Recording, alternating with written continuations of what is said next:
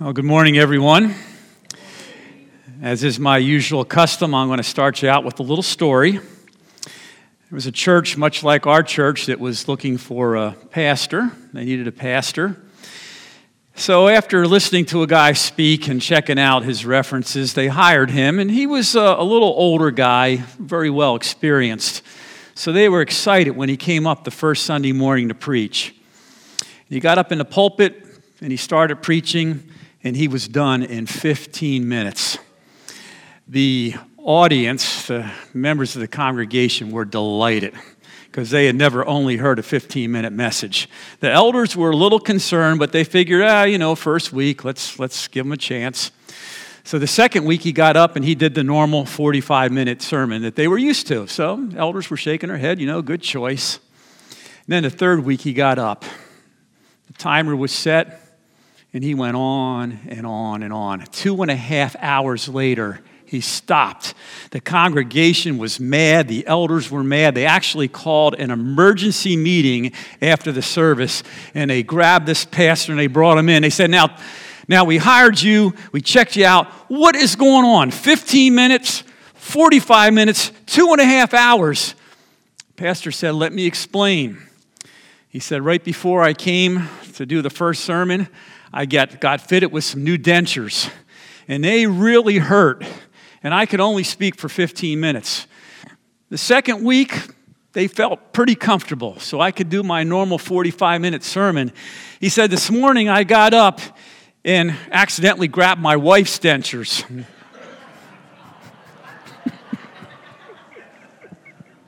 Forgive me, women, it's just a joke.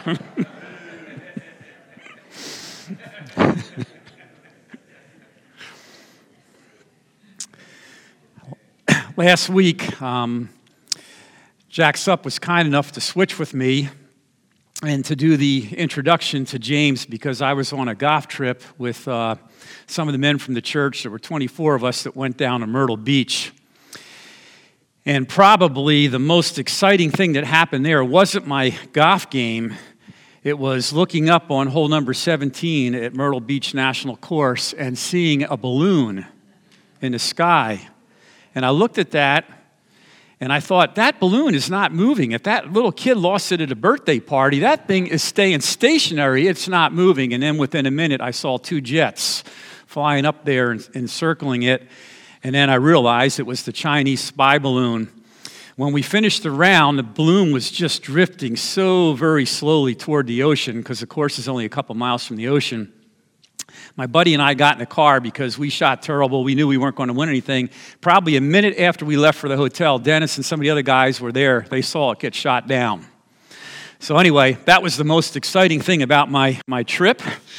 I want to thank Jack, and I listened to Jack's sermon because I wasn't here, and I know he shared some personal insights into his spiritual growth after experiencing some trials and some heartache last year with the events that his family went through. It's always helpful to do a brief review of the previous sermon, especially if you're studying the same book of the Bible, the same chapter. So the first 18 verses of James dealt with the trials and temptations that we go through, the purpose of going through them as believers. We found that God does not tempt us, but usually we fall into sin when we're carried away by our own flesh and we give in to the temptations. If you don't mind, I'm just going to take a couple minutes and look at the last 2 verses that were covered, verses 17 and 18. It's not going to be up on a screen, but I'll just read those verses. Every good and perfect gift is from above, coming down from the Father of heavenly lights, who does not change like shifting shadows. The exercise of his will, he chose to give us birth through the word of truth, that we might be a kind of first fruits of all he created. So this passage, it's only 2 verses, talks about that every good and perfect gift, these gifts are both the act of the giving and the receiving are blessings from our Heavenly Father. We need to remember that. And biblical theologians have dug deep into the history of the early church, and they found out there was actually a Christian hymn called Father of Lights. It's possible, under the inspiration of the Holy Spirit, that James may have referenced this at the end of verse 17. And I want us to keep in mind that Christ, as we find in the last couple chapters of Revelation, will be the light in heaven. There will be no more need for the sun, the moon, or stars to provide light, because Christ will be sitting on his throne and he will cast the light out. Also, we don't have to worry anymore about shifty shadows or scary shadows. When I was a little kid, my sister and I were sitting in the back seat of a car, and we were coming back from some event late at night, and I saw some bushes swaying in the wind in the night, and I used to have some nightmares about bushes chasing me. No more nightmares in heaven. No more nightmares. Christ is going to be our light. In verse 18, there's the mention of his will. God's will is that we'd all become believers in his Son. When we pray the Lord's Prayer, his kingdom come, his will be done on earth as it is in heaven. I model my prayers every morning after the Lord's Prayer. I take each segment of it and I pray according to what that segment is. You know, our world is in a terrible mess politically. Our country, the government is horrendous. There's infighting. They're letting immorality run rampant.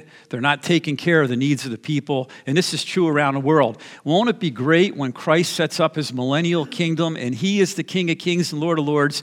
Nobody will be able to pull the wool over his eyes. He will be in complete control.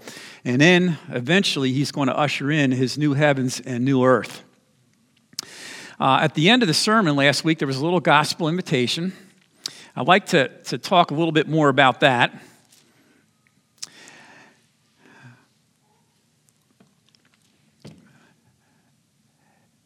When we think about the gospel of Christ, we have a verse that's up here. It's Romans 10:17. So faith comes by hearing, and hearing the word of Christ. Christ chose the way of giving salvation by having people reveal the word of truth. And at Grace Church, we're committed to sharing the word of truth on a weekly basis. We do this in our Sunday school classes. We do it in our morning service. We do it with youth group activities, with women's ministries, with men's ministries. We do this. And once again, just a little review. What's the word of truth? Jesus died on the cross as a payment for our sins. He rose again on the third day to defeat death once and for all. And once we acknowledge this, we acknowledge him, we ask forgiveness of our sins, and we invite Christ into our lives, we become believers and we secure our eternal salvation in heaven. At the end of verse 18, it talks a little bit about the first fruits. And what I'd like to talk about is the Jewish believers that heard the word of truth, accepted Christ into their lives. We know on the day of Pentecost, 3,000 people became believers. And they began to spread the gospel message around. And this was in obedience to the Great Commission where Christ told us to go out into all the world and spread the gospel. And you heard from Cara and you heard a testimony last week, and you'll hear a few more about the mission trip that went to Kentucky to help to feed the very poorest of the people, but also to share the gospel message with them. And we have missionaries around the world that are doing that right now. All right, so let's go to the passage at hand, which would be verses 19 to 17, hearing and acting upon the word of God. So let's read these scriptures. My dear brothers and sisters, take note of this. Everyone should be quick to listen, slow to speak, and slow to become angry, because human anger does not produce the righteousness that God desires. Therefore, get rid of all moral filth and evil that is so prevalent, and humbly accept the word planted in you, which can save you. So verse 19 starts out by telling us that we need to be quick to listen, quick to hear. I read the book of Proverbs every morning. I've told you guys this before. It's a great way to start the day. It has so many instructions for living. And so I had done this sermon many, many weeks ago because I was previously a school teacher and a school administrator. I always get prepared ahead of time. I don't do things overnight. So I had my sermon done. I went down to Myrtle Beach. I had a little free time in the evenings. I started to add some stuff to it. And it's interesting, as I was reading through the different passages in Proverbs, many of them line up with the book of James. So Proverbs 5:1 says, "My son, pay attention to my wisdom. Turn your ear to the words of insight." And that backs this up, okay? Be quick to listen. And when we listen to people, we should listen with the proper motivation. If they're going through an issue, we want to listen to them. We don't want to tell them an answer before we even heard what they had to say. Verse 19 is also backed up. We're going to be going all through the 5 books of James. Chapter 3 does instruct us to be careful what we say. We need to be slow to speak. Need to be slow to speak. Proverbs 17:28 says, "Even fools are thought to be wise if they remain silent, and discerning if they hold their tongues." Proverbs 10:19, "Sin is not ended by multiplying words, but the prudent hold their tongues." So several passages from Proverbs cry out. And then Proverbs 6:19 says, "God hates those who stir up conflict in a community." This happens at times when one is not listening and they hear something maybe they hear something they don't agree with, and instead of listening to the whole case, they fly off the handle and have a temper tantrum. We need to be very, very careful about that. Verse 19 is also backed up by James chapter 4, in which we're told to be slow to anger or slow to wrath. What I really like is that the themes in the Bible just tie together over and over and over again. Chapter 4 backs up verse 20 that tells us that anger can't produce the righteousness that God desires. Ephesians 4:26, it tells us that we can be angry, but when we're angry, we're not to sin, not to let that anger turn into sin.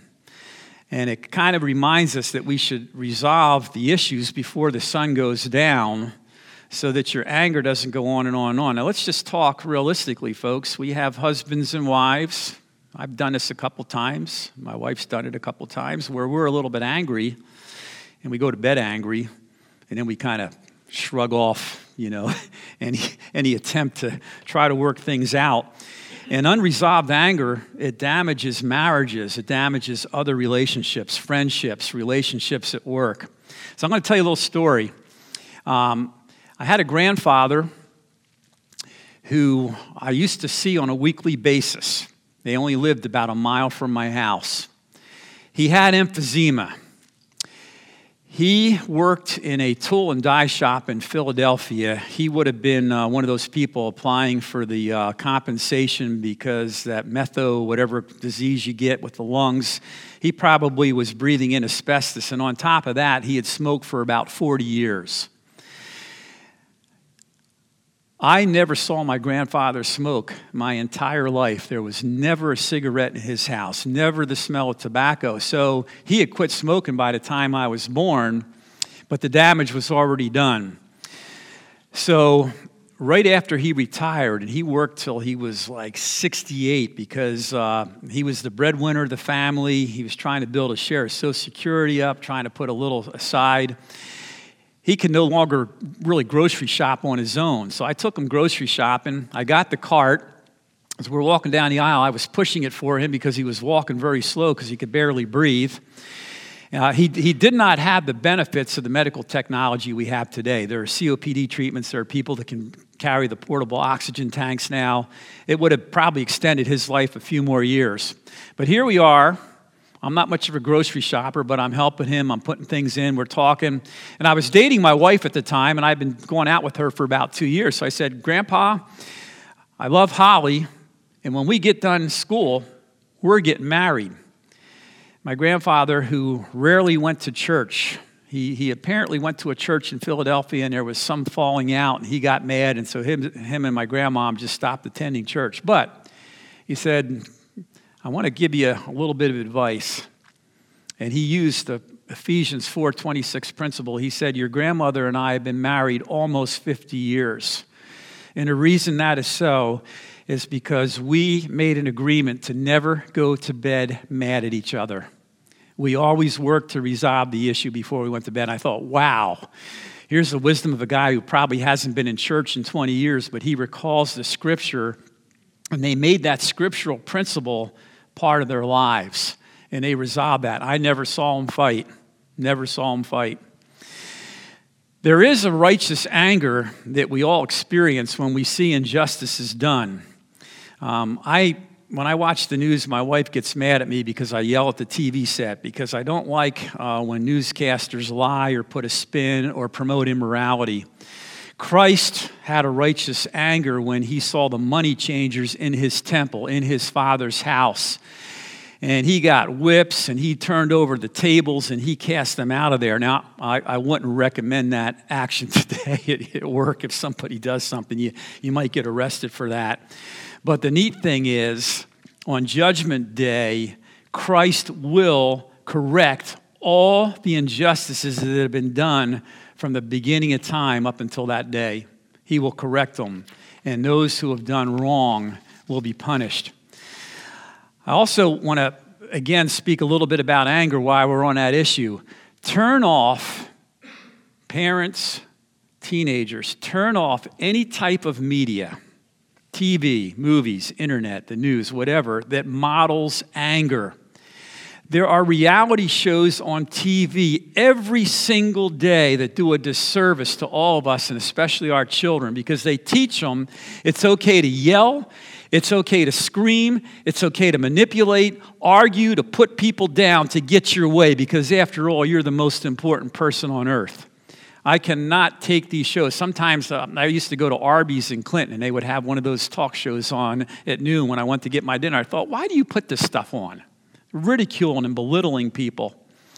Proverbs 22:24-25 instructs us to avoid angry people so we don't learn their ways and pick up their bad traits. And unfortunately, it's very easy if somebody flies off the handle, they use a couple choice words, whatever. If you hear that over and over again, you find yourself doing it. You're saying, why am I doing that? Well, you've seen it modeled, and now you're picking that up. So once again, turn off that media and stay away from people that are angry. It says in Proverbs 4:24, keep your mouth free of perversity, keep corrupt talk from your lips. One other quick story, we were on our way to the course one morning in Myrtle Beach, and if you guys know Route 31 is a bypass they put in about 20 years ago, because if you wanted to go anywhere between North Myrtle Beach and Myrtle Beach, you had to be on Route 17. There's traffic light. So they put this 31 in, and you can go 65, 70 miles an hour. So I'm on my way to the course, 70 miles an hour. I'm in the middle lane, not holding anybody up. All of a sudden, this car comes flying up behind me. This would be like a road rage thing. Flies up, gets right on my tail, then he whizzes around me in the right-hand lane, and as he goes around, I see this big sticker on the back of his car, blank you blanking blank. And of course, the words were written out. And I thought, there is a person who has some deep-seated anger. He drives like a madman, and he has profanity laced on his car. That would be a person that I would avoid, other than maybe to witness to him.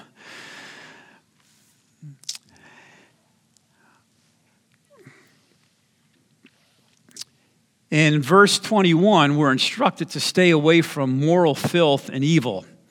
So we need to be careful of what we watch on TV, the internet, and in the movies. And I'm going to give you a prime example. Just this past week, the Grammys were on. I don't watch any of the Oscars or Grammys or any of those things because they're glorifying people, not God. But they are stretching and they are getting more risky every time they have a show and more daring. And the Grammy performance last week featured a guy in a devil's outfit with the horns on and people dressed as demons performing a song that glorified adultery, cheating on one's spouse. And this was like the highlight of the show. Folks, if you let your kids watch that stuff, don't be surprised if you start having some problems. That's the stuff we need to flick off. Revelation 21, verse 8 gives this very strong warning. The cowardly, the unbelieving, the vile, the murderers, the sexually immoral, those who practice magic arts, the idolaters, and all liars will be consigned to the fiery lake of burning sulfur. This is the second death. Now, it doesn't mean you can never commit a sin. The difference is when Christians commit a sin, we repent of that sin, we ask God's forgiveness, and we try to turn from that sin. These people have no interest in turning from the sins. They love this type of behavior, and they practice it. And this is what we see glorified on the internet, what we see glorified on TV and the movies. Instead, we are told that we are to humbly receive the Word of God, which is called the engrafted Word, which is able to save your soul.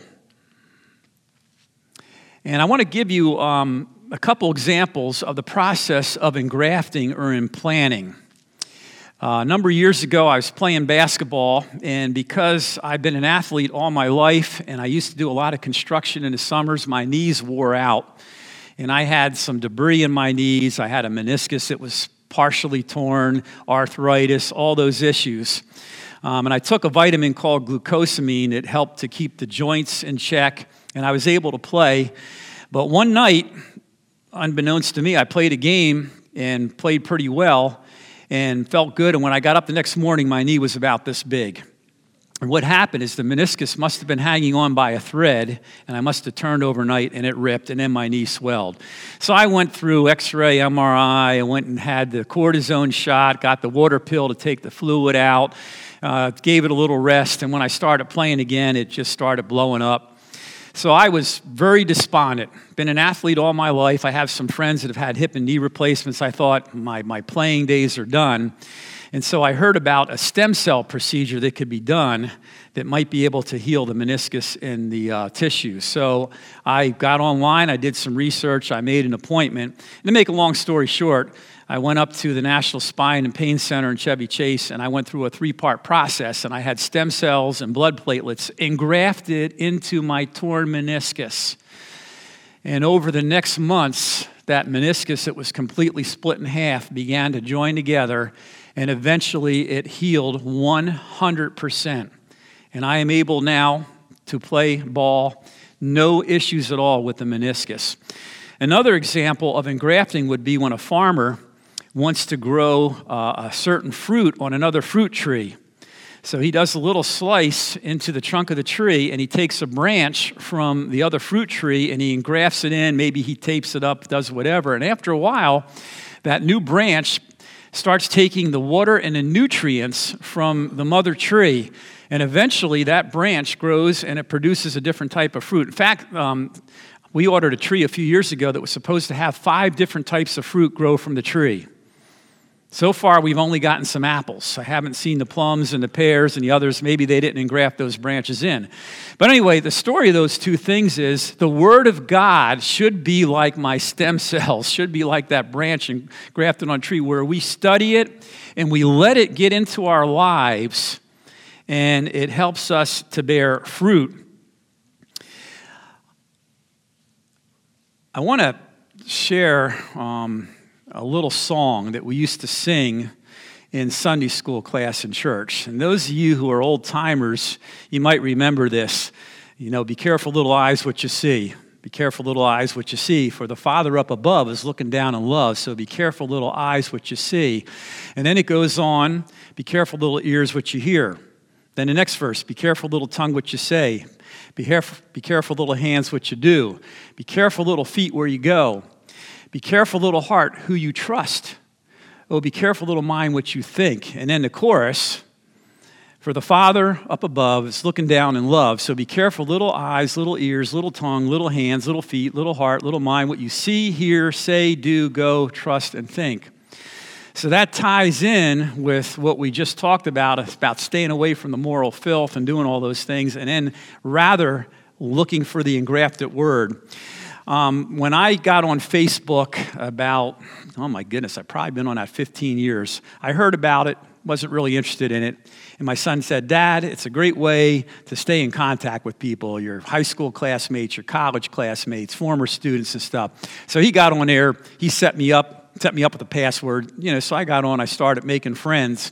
One of the things that delighted me in the early days was seeing that people that I went to high school with who were not believers.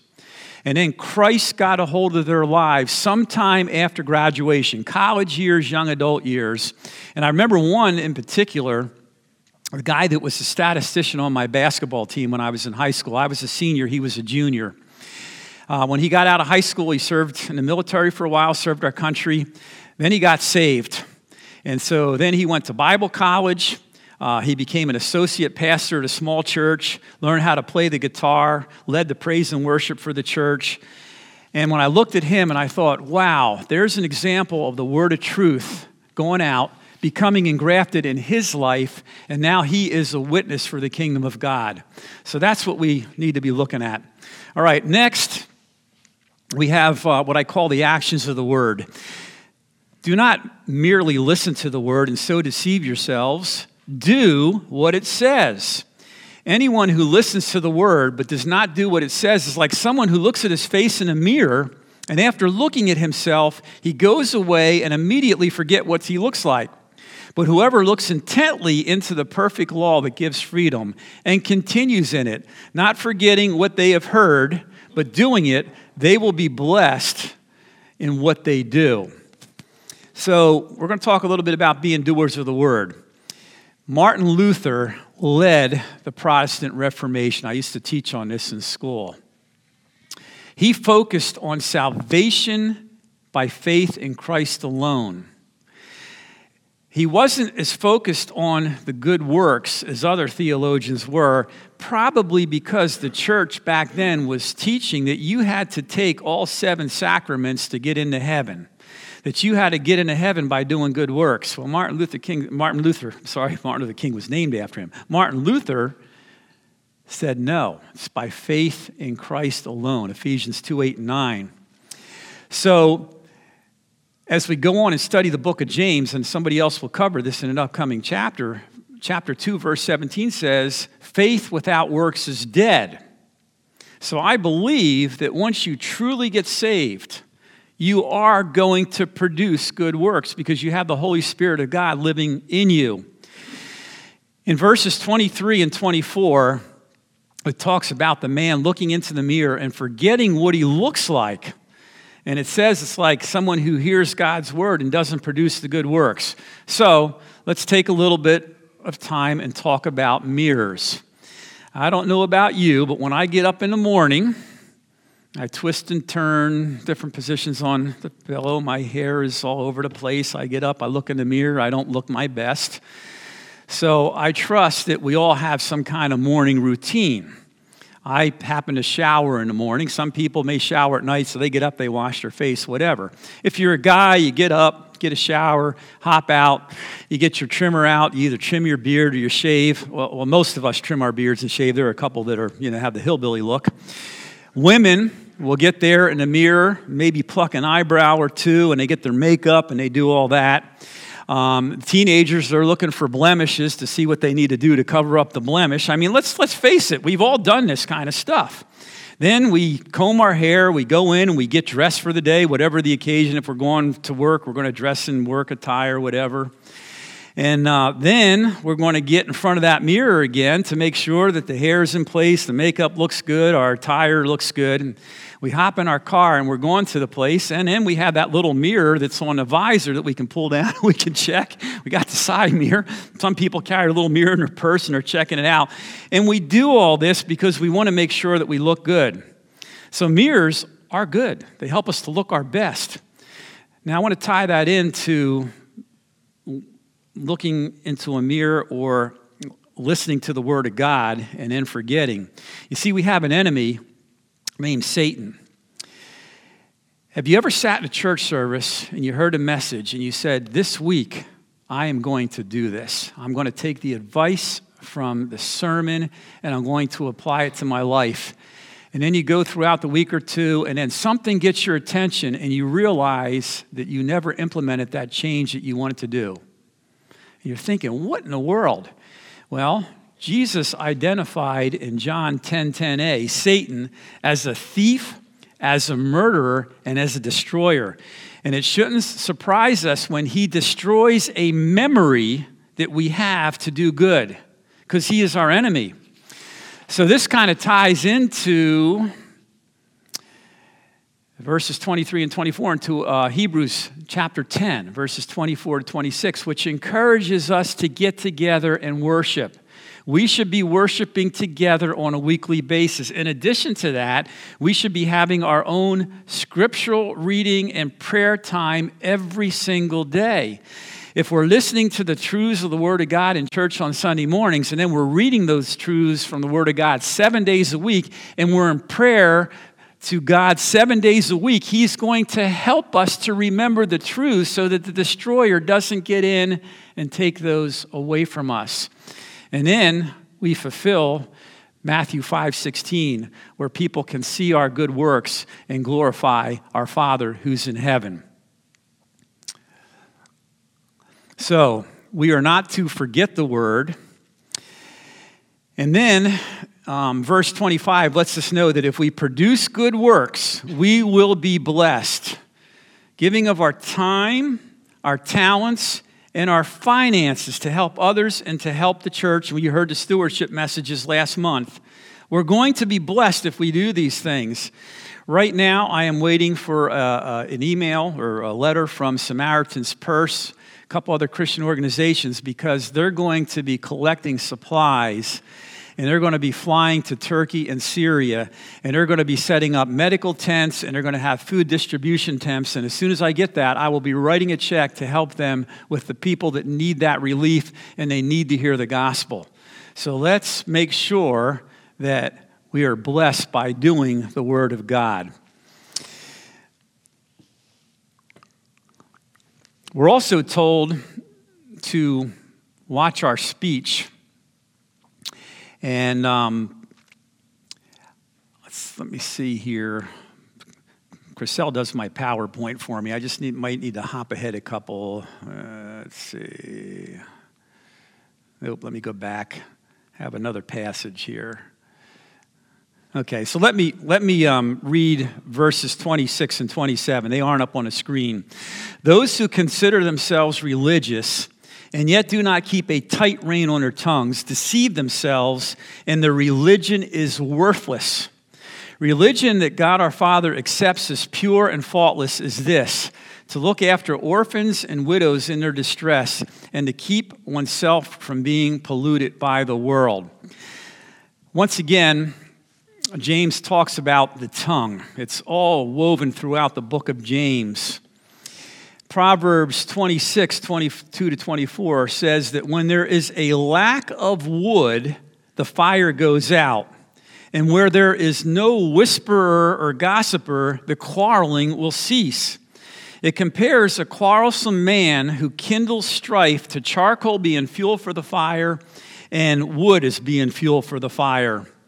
And it also talks a little bit about the enticement it's given when people want to hear the juicy details of gossip. Look, let's face it. We're humans. We all like to hear good stories. But sometimes those stories are at the expenses of others. So we need to be careful. Have you ever run into somebody who you're just talking to in casual conversation, and you mention what you consider to be a fact, and this person immediately hops in and says, no, it isn't. It's just the opposite. And then you say something else, and everything you say they disagree with. That's the type of person to avoid, because they're in there and they're stirring up conflict all the time. So be careful. The tongue gets us in so much trouble. All of you guys have watched the news, and you have heard of cases where a politician or a sports announcer or the pastor of a church or some celebrity made some off-the-cuff remark. They didn't think, they stuck their foot in their mouth before thinking, and they ended up getting fired, or they lost their career. People's entire lifetime, what they've been doing, is gone in a flash because they didn't watch what they said. So we all know that we can be angry to the point of wanting to say something, but we have to be careful. Keep the foot out of our mouths. One of the things I appreciated about Jack's message last week is he talked a little bit about the Lord has been working in his life, and he didn't think he was as far along as he thought he should be in some of the areas. Well, the same thing. I got to work a little bit on my tongue. And I will never say anything in front of your face, but what I might say is, that person really got an issue over there. I got to work on that, just like we all do.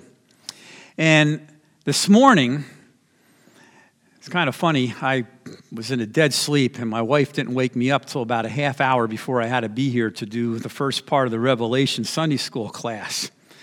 But I have a thing that I do. I'm going to read a book of Proverbs before I get started today. So as I was sitting there eating my breakfast, rushing along, I got Proverbs out. And Proverbs 12:25 says that when somebody is feeling anxious, you give them a kind word to cheer them up.